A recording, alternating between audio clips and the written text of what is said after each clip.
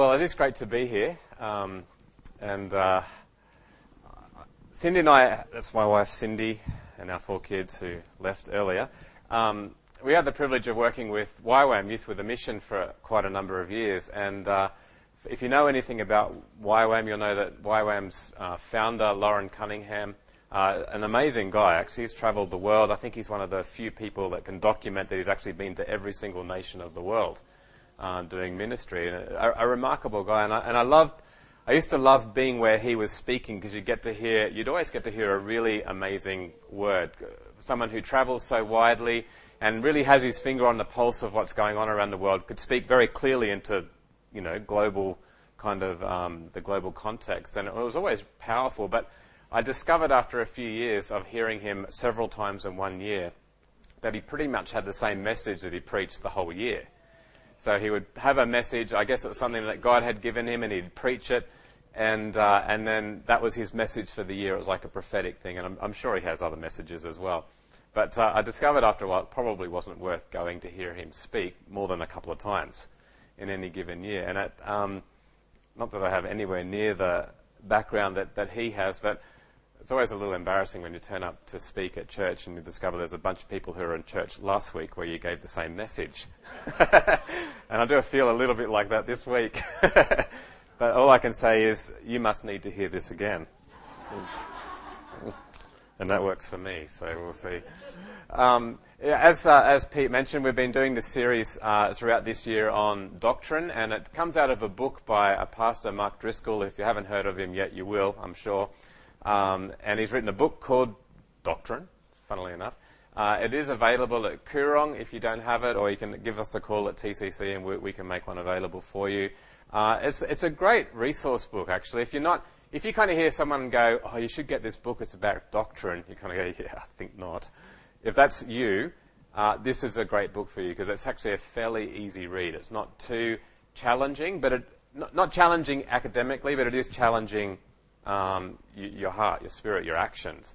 And I find it, and I'm no academic or intellectual, and I find it a really good read. It's not the kind of thing you sit down and read cover to cover, but to take a chapter at a time, if you want to build your foundations and help kind of strengthen your understanding of who God is and how it all works, and it is a great resource, so I'd really encourage you to grab it if you can. So this year we've kind of been going through that process of looking at all these different areas of doctrine, and at the moment we're looking at the whole area of the Incarnation, and so that's what I want to focus on this morning. And I'm not going to give you a lot of we'll do a little bit of an explanation of why we believe the Incarnation, or what it is, what the Bible has to say about it, but I want to finish off with what does it mean to us? How does that change the way that we live? Because I think that really is where it's at for us. Maybe just I'll tell a story before I go there.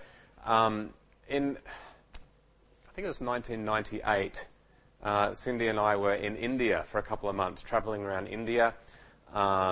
We were not hippies or anything like that. We were travelling with YWAM, Youth with a Mission, just teaching and preaching in different places. And it was an amazing trip. We got to travel the length and breadth pretty much from the middle of India right up into the north. And lots of Indian train travel, which is quite an experience if you've ever done it.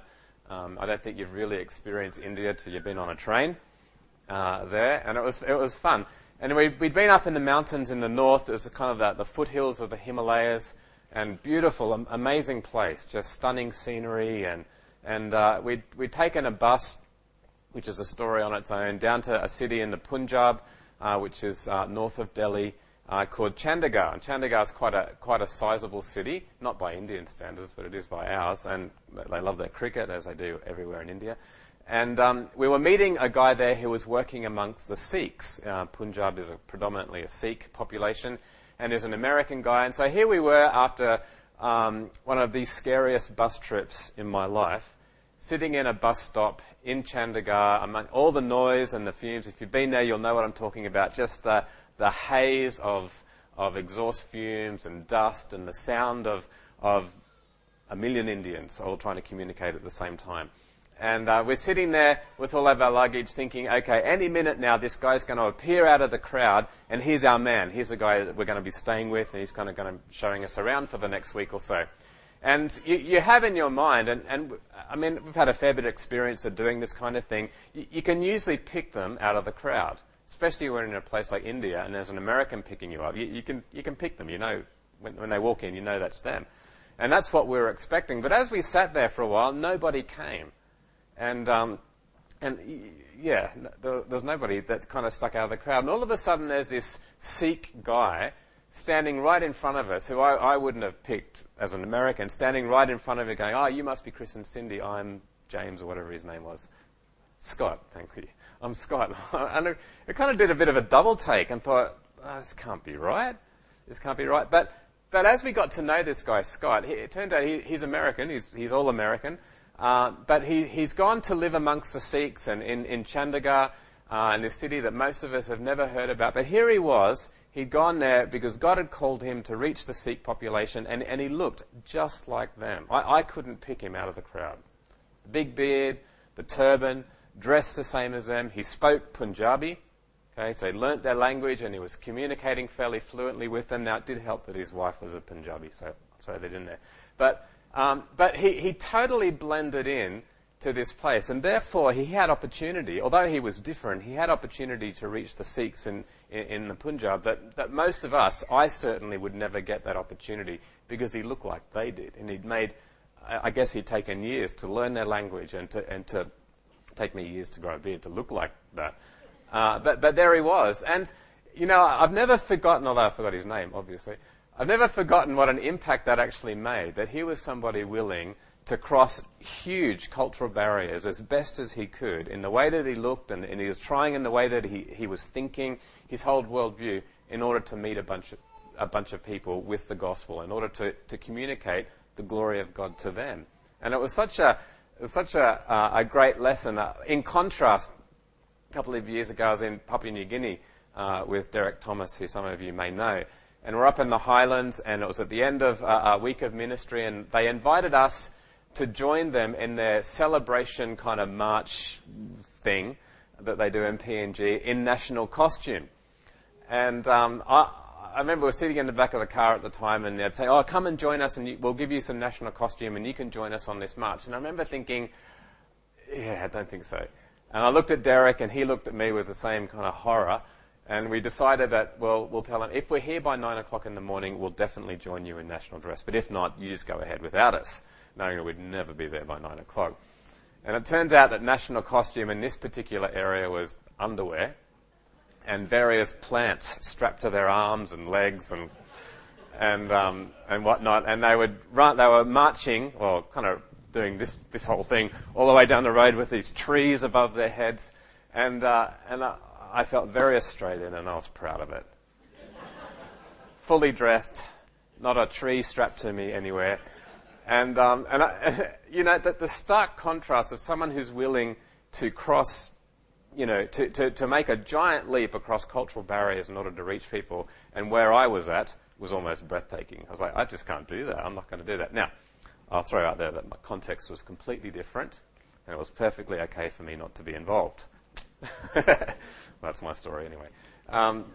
Okay, but in thinking about those stories, for me, it kind of makes very real the whole thought of the Incarnation. And what I want to do is just take a little while to talk about, well, what is the Incarnation? And the word literally means, when we use the word Incarnation, it literally means to become flesh. Now, if you've got the notes that were handed out, all of the scriptures I'm going to use and definitions you'll find in there. And in fact, there's a lot more in the notes than I'm going to say this morning. The scriptures anyway. I won't go through every scripture.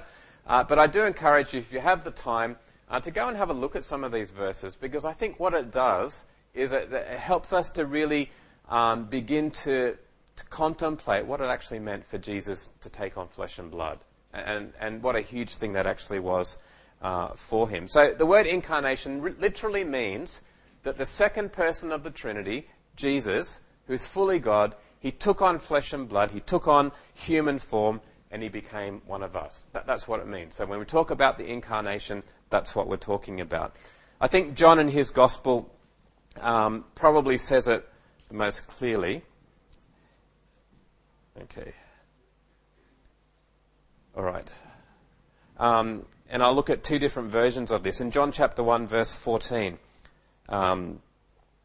this is what he says. It says, "And the Word," talking about Jesus, "the Word became flesh and dwelt among us. And we have seen his glory, glory as of the only Son from the Father, full of grace and truth." So here's this word, the Logos, the Word become flesh. Jesus, who is God, he became flesh and he dwelt among us. Now in the Message says it a little bit differently. It says it like this, and I like the way it goes. It says, "The Word became flesh and blood and moved into the neighborhood.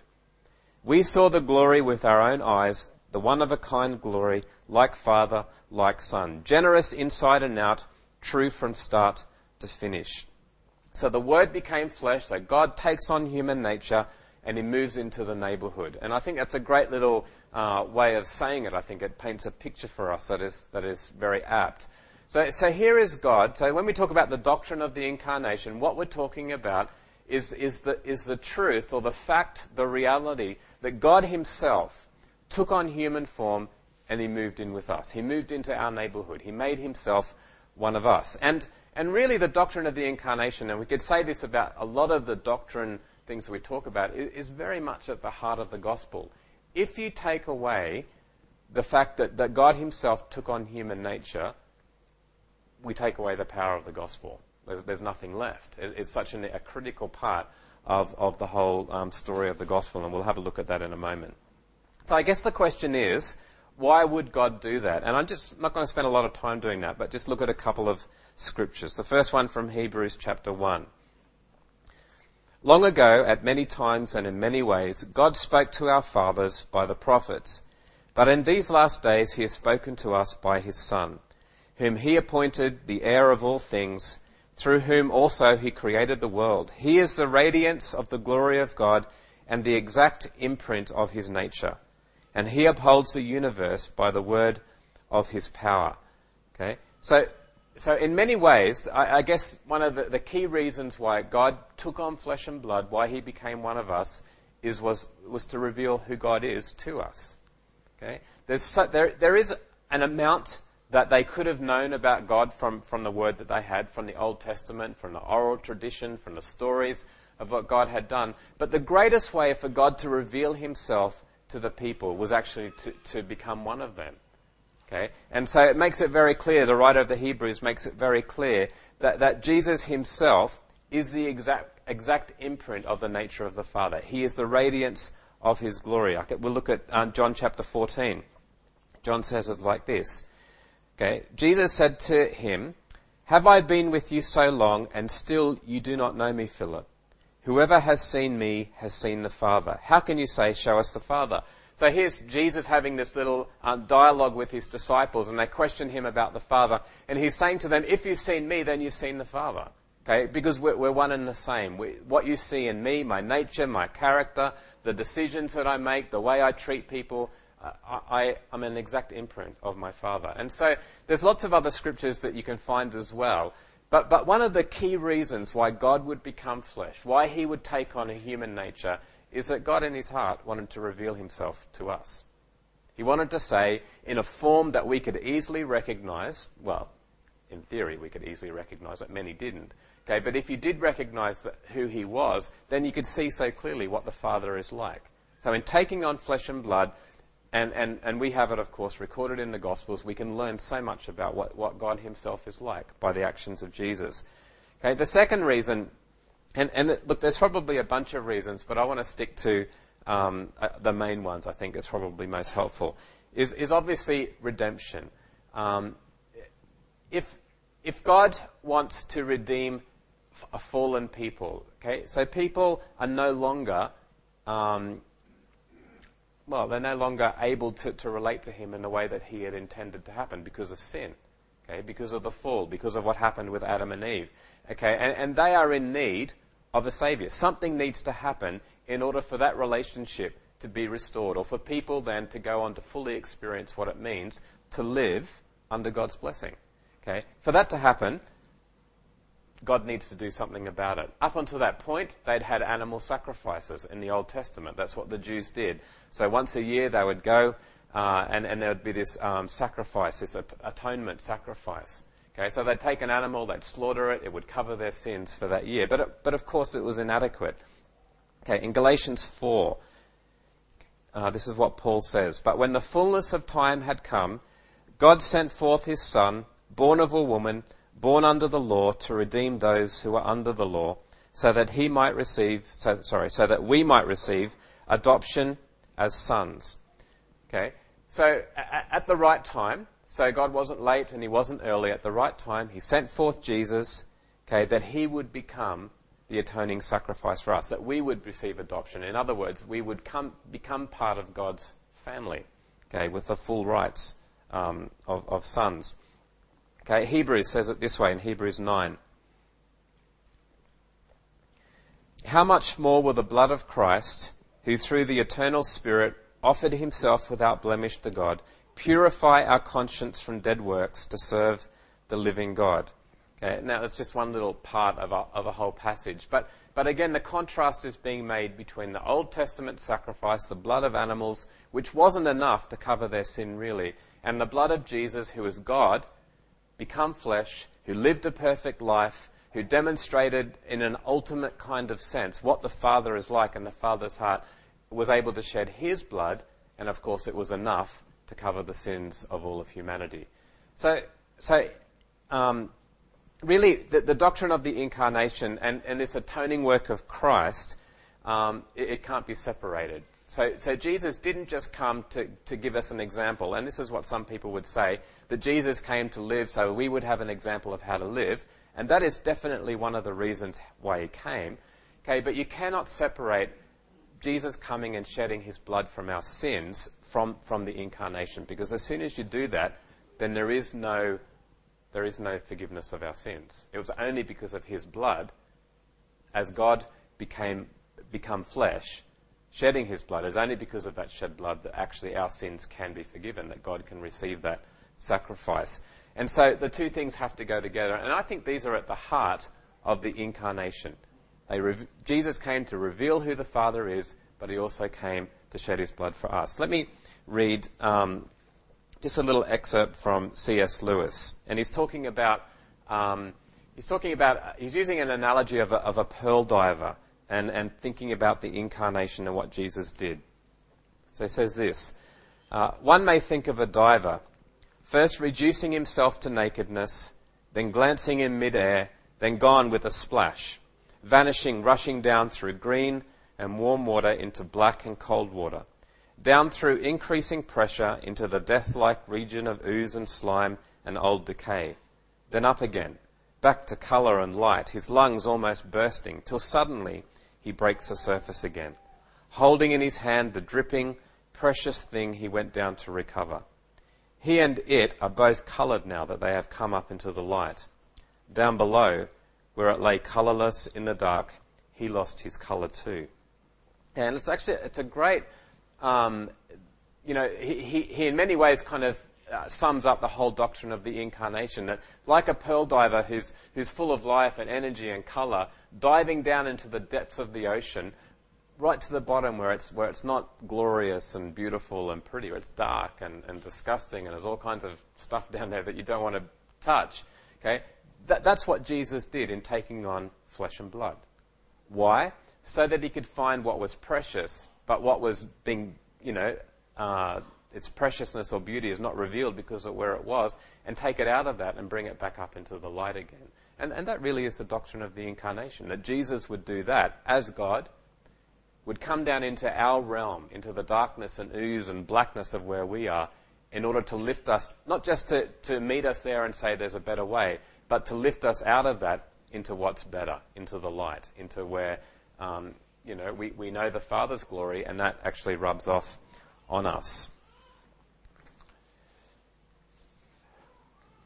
Okay, I just want to go through, and I'm not going to spend very long doing this, but as I mentioned, at the heart of the gospel is this thought that God would take on flesh and blood, that he would become one of us. Now, I probably wouldn't take much time to look at this, except that there's lots of religions around the world and lots of religious people And very few of them, if any, denied the existence of Jesus. Jesus is fairly universally recognized as a man who actually existed and who did some amazing things. Okay? What is denied by many different people is the deity of Jesus. Okay? Many people agree that Jesus was a man. Not many would agree that he was actually God. Okay? And that's what sets Christianity apart from lots of other religions. That we don't just say Jesus was a great man. We actually say that Jesus was himself God. He was God taking on human nature. Okay, now, if you read through the scriptures, and this is where it becomes a bit of a challenge to limit how many scriptures I've included in my notes, but there's a bunch of them there. There are so many places in the scriptures that refer directly to Jesus being God or indirectly that it would be impossible to list all of them. In many ways, the whole Gospels, Matthew, Mark, Luke, and John, that's what they do. They're primarily there to show us that God himself became man in the form of Jesus in order to die for our sins. But I'm just going to go through a bunch of them just fairly quickly, just as little evidence that we can find from the scriptures that Jesus was in fact God and not just a man. Okay, the first one is that the Father says that Jesus is God. Now, it's not a direct reference, indirect. Matthew chapter 3, after Jesus' baptism, he says this is my Son. Okay, this is my Son with whom I am well pleased. And of course, culturally, to say this is my Son is to say we're equal. Okay, so this is my Son. So basically the Father's saying, hey, this man whom I'm blessing, he's more than just one of you, he's one of me. Okay, we are one. The demons said that Jesus was God. Mark chapter 1, what have you to do with us, Jesus of Nazareth? Have you come to destroy us?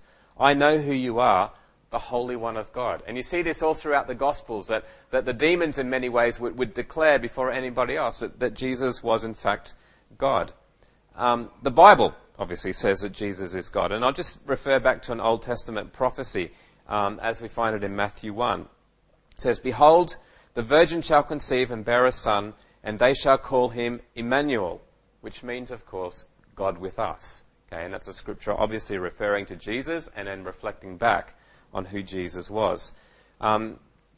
He's given the names of God, refers to himself as Son of Man, I think about 80 times throughout the four Gospels, and it's a reference back to an Old Testament prophecy in Daniel, okay, where it talked about the Son of Man coming, who's clearly messianic or clearly God. Okay, there's lots of other scriptures there. You can have a look at those for yourselves later. He possessed the attributes of God.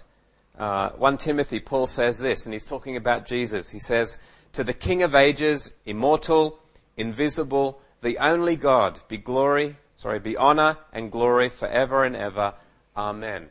Okay, so here's Paul making this declaration about who Jesus is, and those attributes which he uses to describe him can only be used to describe God. Nobody else is like that. Nobody's immortal, invisible, the only God.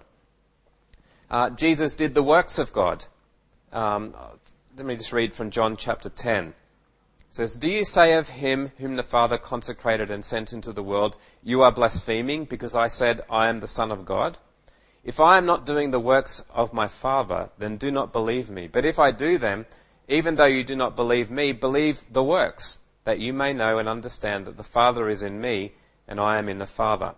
And again they sought to arrest him, but he escaped from their hands. And so Jesus, again, testifying that even if you don't believe my words when I say I'm God, look at what I do. Heal the sick, deliver those who are oppressed by the demonic, setting people free. All of the things which he does, they are the works of the Father. Okay? And it's another testimony, if you like, to the fact that Jesus is in fact God. And finally, people worshipped him as God, and he never said, stop it. Okay? There are angels that had people try to worship them that immediately said, don't worship me. Okay? But Jesus never said to anyone who worshipped him, the blind beggar, the other people that worshipped him, he never told them to stop. He received their worship. Okay? Now look, that's just a really quick summary. There's so many scriptures that affirm from a biblical point of view that Jesus is not just an ordinary man or an extraordinary man. He is in fact God. Okay? And that's critical to the gospel. So how do we know that? Maybe I'll just throw that out there. Colossians chapter 2, Paul sums it up, I think, when he says, for in him, in Jesus, The whole fullness of deity dwells bodily. Okay? That's, you can't say it more succinctly, or I don't think more powerfully than that. So how do we know that Jesus was human? How do we know he wasn't just some kind of God wandering around on the planet who didn't really take on flesh and blood? And, okay, you can probably say, well, who cares? Who was thinking that? Nobody. Okay. It's easy to think, well, who cares? I just believe it. Well, actually, it does matter. Because, when we think about Jesus having been tempted the same as we are tempted, and yet not sinning, we can draw strength from that, can't we? We think about Jesus having suffered the things that we can suffer, we draw strength from that. But we couldn't if Jesus wasn't really a person. If Superman was here, and he was facing something that we're facing, and he manages to get through it okay, it's a bit hard for me to draw strength from that because, well, he's Superman and I'm not. You see what I mean? So it is actually important for us to understand that Jesus really was human. He really was flesh and blood like we are. And we'll talk about what that means in just a moment, a little bit more. Okay? How do we know that? Well, you only have to read through the Gospels again, and this is what you see. Okay? He has human attributes. He ate. He had family. He got emotional. He got tired. He suffered in the flesh, it says. He worked. He was tempted. He was part of a community. There's the testimony of others. The way that other people talked about Jesus made it clear that they believed he was just a man. Matthew 13, when he goes back to his hometown, it says this, "Is not this the carpenter's son? Is not his mother called Mary? Are not his brothers James and Joseph, Simon and Judas? Are not all his sisters with us? Where then did this man get all these things?" Okay? They clearly believed he was just a man. Okay? Nothing special. But also, I guess, at a little bit more broader context, that we know that Jesus is fully human because it is necessary for the gospel. It's necessary for redemption. And I read this before from Galatians 4. "But when the fullness of time had come, God sent forth his Son, born of a woman," okay, so he was real, "born under the law," he was within their context, "to redeem those who are under the law, those he came to meet, so that we might receive adoption as sons." Okay, so if Jesus wasn't fully human, then the gospel story would fall apart. If he wasn't fully God, it would also fall apart. Okay, that's why the incarnation is really at the heart of it. Okay, so here's the question, and if you're a questioning type of person, you're probably sitting there thinking of this, because this is what I would be thinking. Well, how can that work? How can I really draw strength from the fact that Jesus was fully man because he was also fully God? Have you ever done this? When there's temptation, or you're not full of faith, or you feel like you can't do the thing you're supposed to do, or you can't not do the thing you're not supposed to do. Okay, and this thought comes into your mind. Well, Jesus, he lived a perfect life, so it must be possible for me to say no. And you go, yeah, but he was God. He's God. So it kind of lets me off the hook a little bit. I know I'm not God. Pretty sure I just need to make sure you know that. I know I don't have, I don't have that. So therefore it's probably okay. Jesus was God. He could say no, I can't. Not possible. Okay? Well, is that how it is? I think there's much more to the doctrine of the incarnation than that. So let me throw out a few thoughts. When Jesus became man, he didn't cease to be fully God. But what he did do was he chose to continually limit his godlike nature, if you like, or his attributes while he was here on earth. Okay? It would be... I don't think there's any really good analogy, but it might be like me going out and playing sport with my children who are younger. Okay? I know, at least for the next couple of years, I can beat them.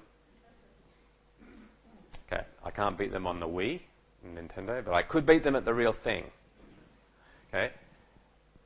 But instead of just going out and beating them, I will choose to limit my power, limit my ability to just absolutely smash them, because that wouldn't be fun for anybody except for me.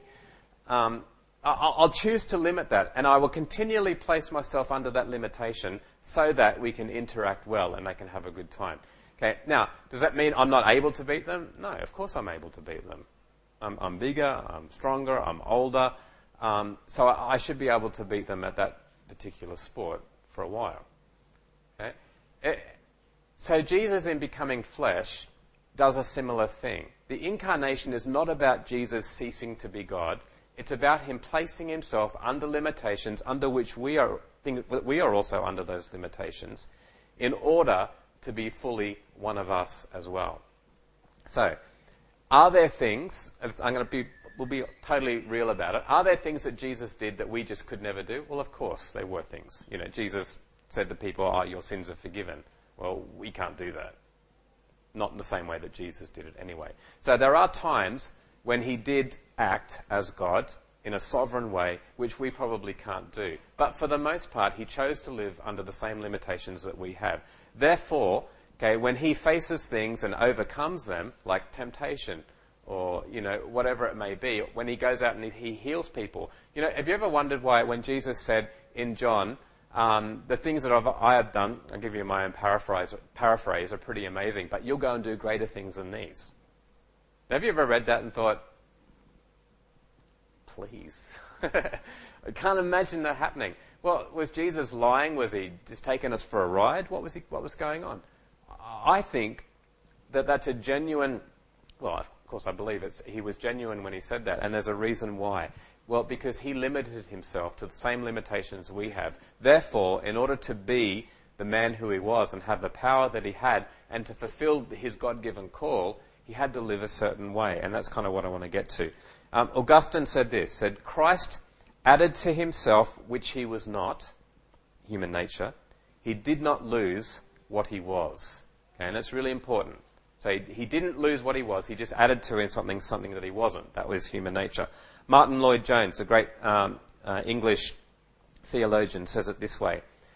Okay, it means that there was no change in his deity, but he took human nature to himself. He chose to live in the world as a man. He humbled himself in that way. He deliberately put limits upon himself. Now we cannot go further. We do not know how he did it. We cannot understand it. All right? So, basically, the thing is, we can never truly get our head around how God did that, but it is important to understand that's what he did. Now, I'll get to why it's important that we understand that's what he did. I want to talk about, talk a little bit now about, well, how then did Jesus live, and how was he so powerful? How was he so effective? Because I think this has ramifications for us as well. This is important for us. Okay, in John chapter 20, this is what Jesus said. So Jesus said to them again, "Peace be with you. As the Father has sent me, even so I am sending you." And even when he had said this, he breathed on them. And when he had said this, he breathed on them and said to them, "Receive the Holy Spirit." Now, you're probably thinking, what's that all about? But it's interesting that here's Jesus towards the end of his ministry on the earth during this last week or so of his life, and he's saying to the disciples, just as the Father has sent me, so I'm sending you. Okay, and now, if you're familiar with John's Gospel, you'll know that the last 4 or 5 chapters, Jesus predominantly speaking with his disciples, and what's one of the things he keeps saying over and over again? He keeps talking about how the Father has sent him, how he listens to the Father, how what he does is the things that the Father tells him, how the Father has taken them on as sons as well. You kind of get the picture? So there's this amazing relationship with the Father, and he's kind of beginning to open up with them a little bit about this whole journey that he's had in being sent to them. And he says to them, just as the Father has sent me, so I send you. So, the question is, how did the Father send him? Because in that same manner, and how did he respond to the Father? Because in that same manner, we are also sent, and we also respond to the Father. Okay, so let's explore that a little bit. I want to read from Philippians chapter 2. And this is quite a well-known passage. Okay, and I think it will really... it's quite a challenge. So anyway, let's just read it. So it's Philippians chapter 2, start at verse 1. So if there is any encouragement in Christ, any comfort from love, any participation in the Spirit, any affection and sympathy. Complete my joy by being of the same mind, having the same love, being in full accord and of one mind. Do nothing from rivalry or conceit, but in humility count others more significant than yourselves. Let each of you look not only to his own interests, but also to the interests of others. Have this mind among yourselves, which is yours in Christ Jesus, who, though he was in the form of God, did not count equality with God a thing to be grasped, but made himself nothing, taking the form of a servant, being born in the likeness of men, and being found in human form, he humbled himself by becoming obedient to the point of death, even death on a cross. Therefore, God has highly exalted him and bestowed on him the name that is above every name, so that at the name of Jesus every knee should bow, in heaven and on earth and under the earth, and every tongue confess that Jesus Christ is Lord, to the glory of God the Father. Okay, so here Paul is writing to the church in Philippi, and he's saying to them, look, I want you to be of the same mind as Jesus. And what is the same mind of Jesus? It's the Incarnation. It's humility as expressed or demonstrated through the Incarnation. Now, Paul is not teaching them the doctrine of the Incarnation. He's merely, well, I shouldn't say merely, he's using it as an example of how we should live. He's saying we can take inspiration and a lesson from the way that Jesus was sent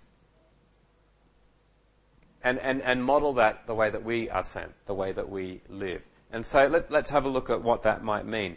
Now, what I want to do for the next minute or two is I'm going to use the word mission, okay, but I want to use it synonymously with life. So when I say mission, I mean life. When I say life, I mean mission. And I don't want to separate life and mission because I don't actually believe they're different. Our life is mission. That's what we're called to do. How do we live out? How do we model ourselves on Jesus? Okay, because the model that Paul uses here is an incarnational life or an incarnational mission. Okay, it says that he humbled himself to become one of us. That really is at the heart of what Paul is saying. So I want to throw out three things which I think are really important for us. The first one is that the incarnational life or incarnational mission is only possible when it's done out of relationship and in obedience to God. So when Paul says to the church in Philippi, I want you to be of the same heart as Jesus, that is only possible, okay, out of relationship with and in obedience to the Father. Okay? Did Jesus just of his own accord just decide to come? Well, our understanding of the Trinity might be challenged when we think through that. But the truth is that Jesus says, I was sent. Okay? And he didn't argue the point. He didn't sit down, I assume, with the Father and say, isn't there another way? Which is what I would have done. Isn't there another way? He didn't argue about it. He, as the Father has sent me, so I send you. He went. He was sent by the Father. He came in obedience to the Father. It's interesting that all throughout Jesus' ministry, remember he's fully God as well as fully man, but limiting himself to the same constraints for the most part that we have. His relationship with the Father doesn't seem to, it doesn't waver. It doesn't seem to change, even though he's taken on a different form. He receives affirmation from the Father. We read that before. This is my Son, in whom I'm well pleased. He knows the will of the Father. In John 5:19, it says this, Truly, truly, I say to you, the Son, in other words himself, can do nothing of his own accord, but only what he sees the Father doing. For whatever the Father does, the Son does likewise. And so Jesus, knowing what the will of the Father was, it has to come through relationship. How could he say, I only do what the Father wants, unless he knew what the Father wants? It comes out of relationship. It comes out of obedience. It obviously comes out of spending time with the Father. And there's plenty of scriptures throughout the New Testament in the Gospels where Jesus goes off and spends time with the Father. They're not unusual. Okay, there's quite a lot of them. He might go off and spend time in prayer. He might be in the midst of a crowd, but there's this sense of relationship and him hearing what's on the Father's heart and walking in obedience to it. I think John in particular mentions that a number of times. So, number one, if we are being sent as Jesus was sent, it has to mean incarnational. Okay? Humbling ourselves. Okay? We'll come to this in a second. Okay? But I think that only happens, I think that's only possible when it comes out of our relationship with the Father and in obedience to Him.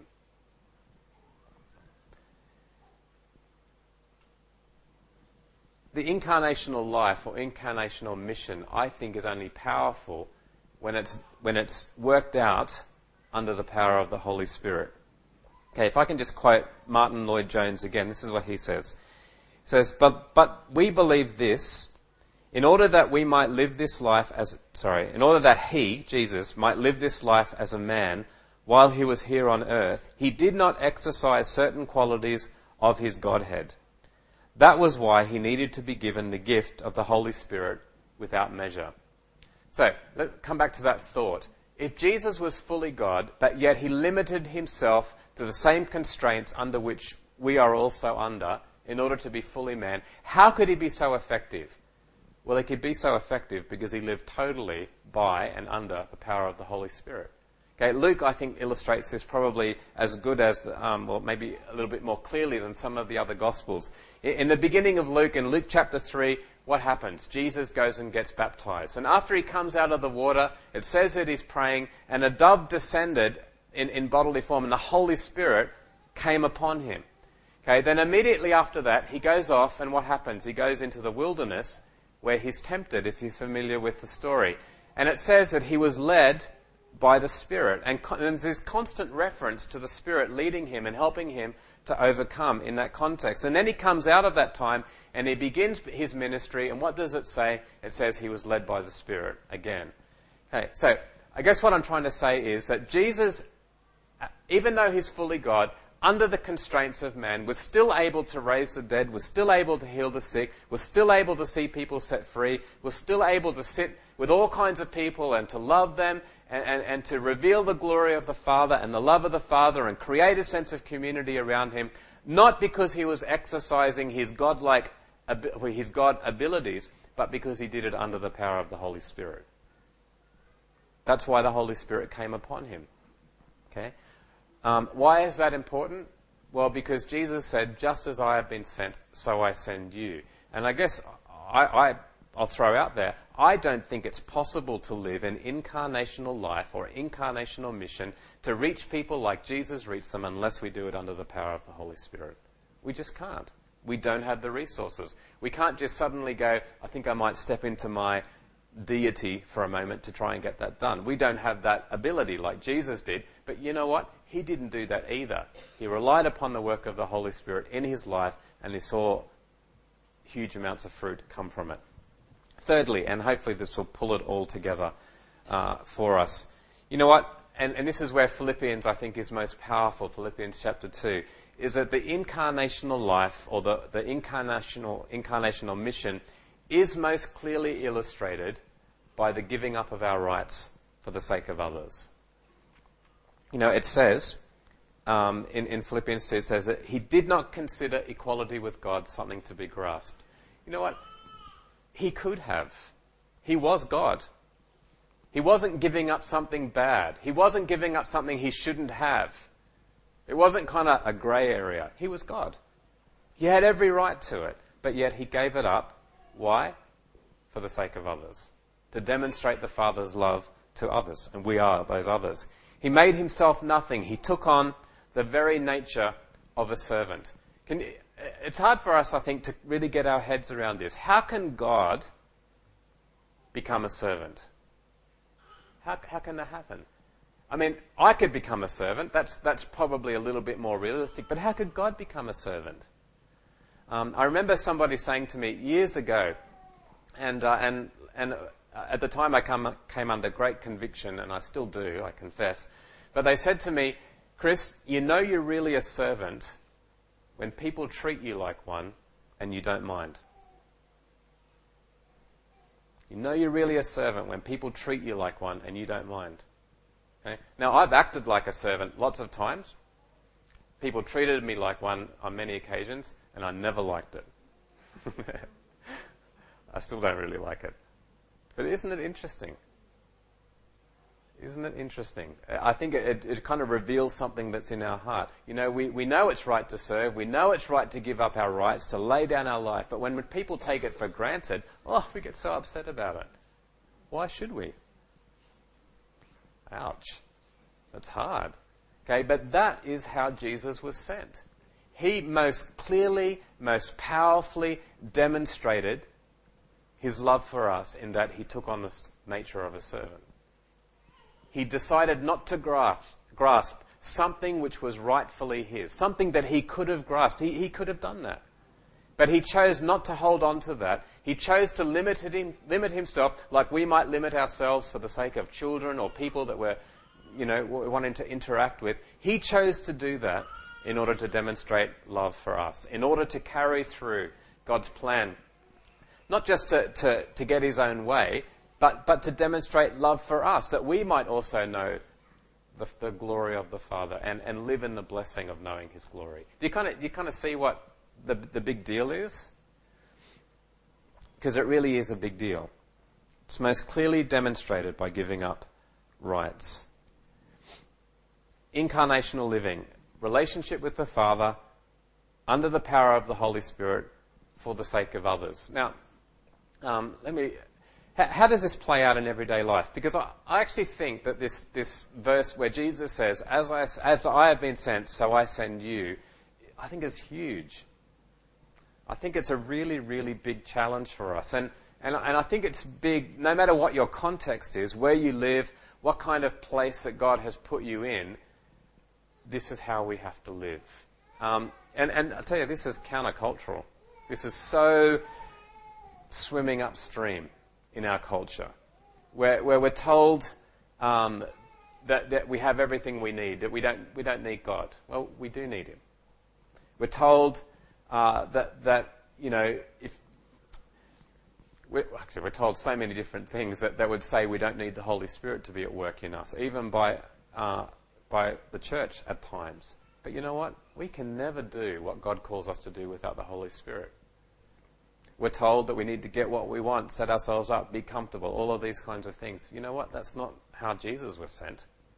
So I'm not quite sure how we've got to the place where we think that's how we're being sent. I think about my own context and where I'm at and where maybe we are at as a church. And I guess I'm realizing more and more that we will stagnate and then dissipate. I think we will get less and less until we get to that place where we're thoroughly willing to humble ourselves as Jesus did and give up our rights in order to demonstrate his love for others. I think the time has come of grabbing all our rights has come to an end. And maybe, and this is my thoughts, this is not prophetic, maybe what we see happening around the world with economic uncertainty, maybe this is God's way of helping us out in this whole little deal.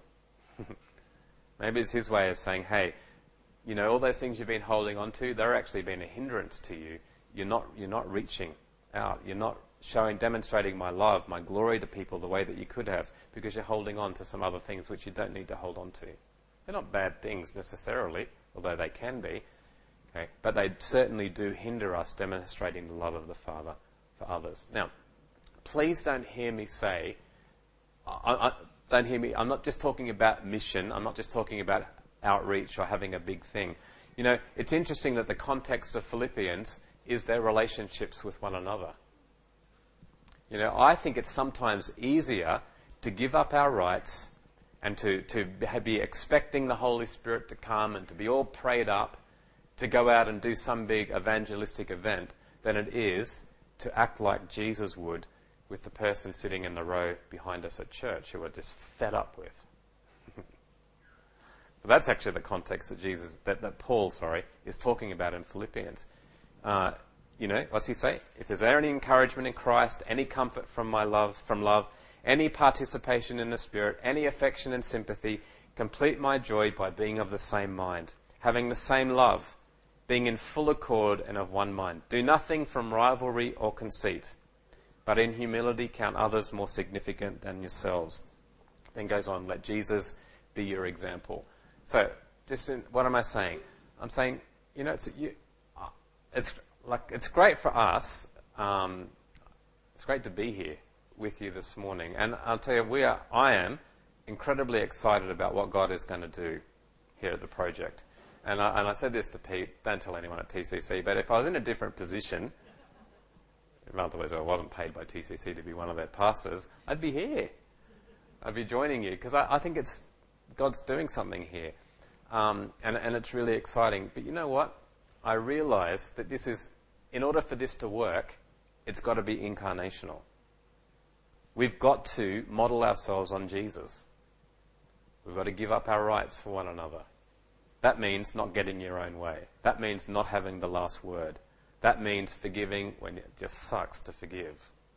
That means maybe going a slightly different direction than it would be your preference. That means staying here and not leaving when the worship doesn't quite kick the way that you might have anticipated, or the preaching, or the whatever.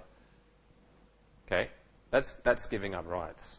That's incarnational. That's saying, no, I might have a right to something else, but I'm going to let that go because I'm going to want to demonstrate the love and the glory of the Father with the people that I'm with, that He's put me with. You're going to need the Holy Spirit. You just will. If you want to transform this community, these people, this village, Highfields, the people, the neighbourhood of TCC, this school, okay, just like Jesus, you will need the Holy Spirit to come. But all of that will have no longevity. You'll find it hard to do it without burning yourself out unless it comes out of relationship with the Father and in obedience to Him. That's the foundation of it all. Okay, but you know, when we live like that, that's incarnational living, incarnational mission. That's powerful. That's why Jesus was so powerful. Let me pray, and then we'll finish it right there. Father, thank you that I just thank you for it's not just a doctrine or a concept. It's a reality that you would choose to take on flesh and blood for us.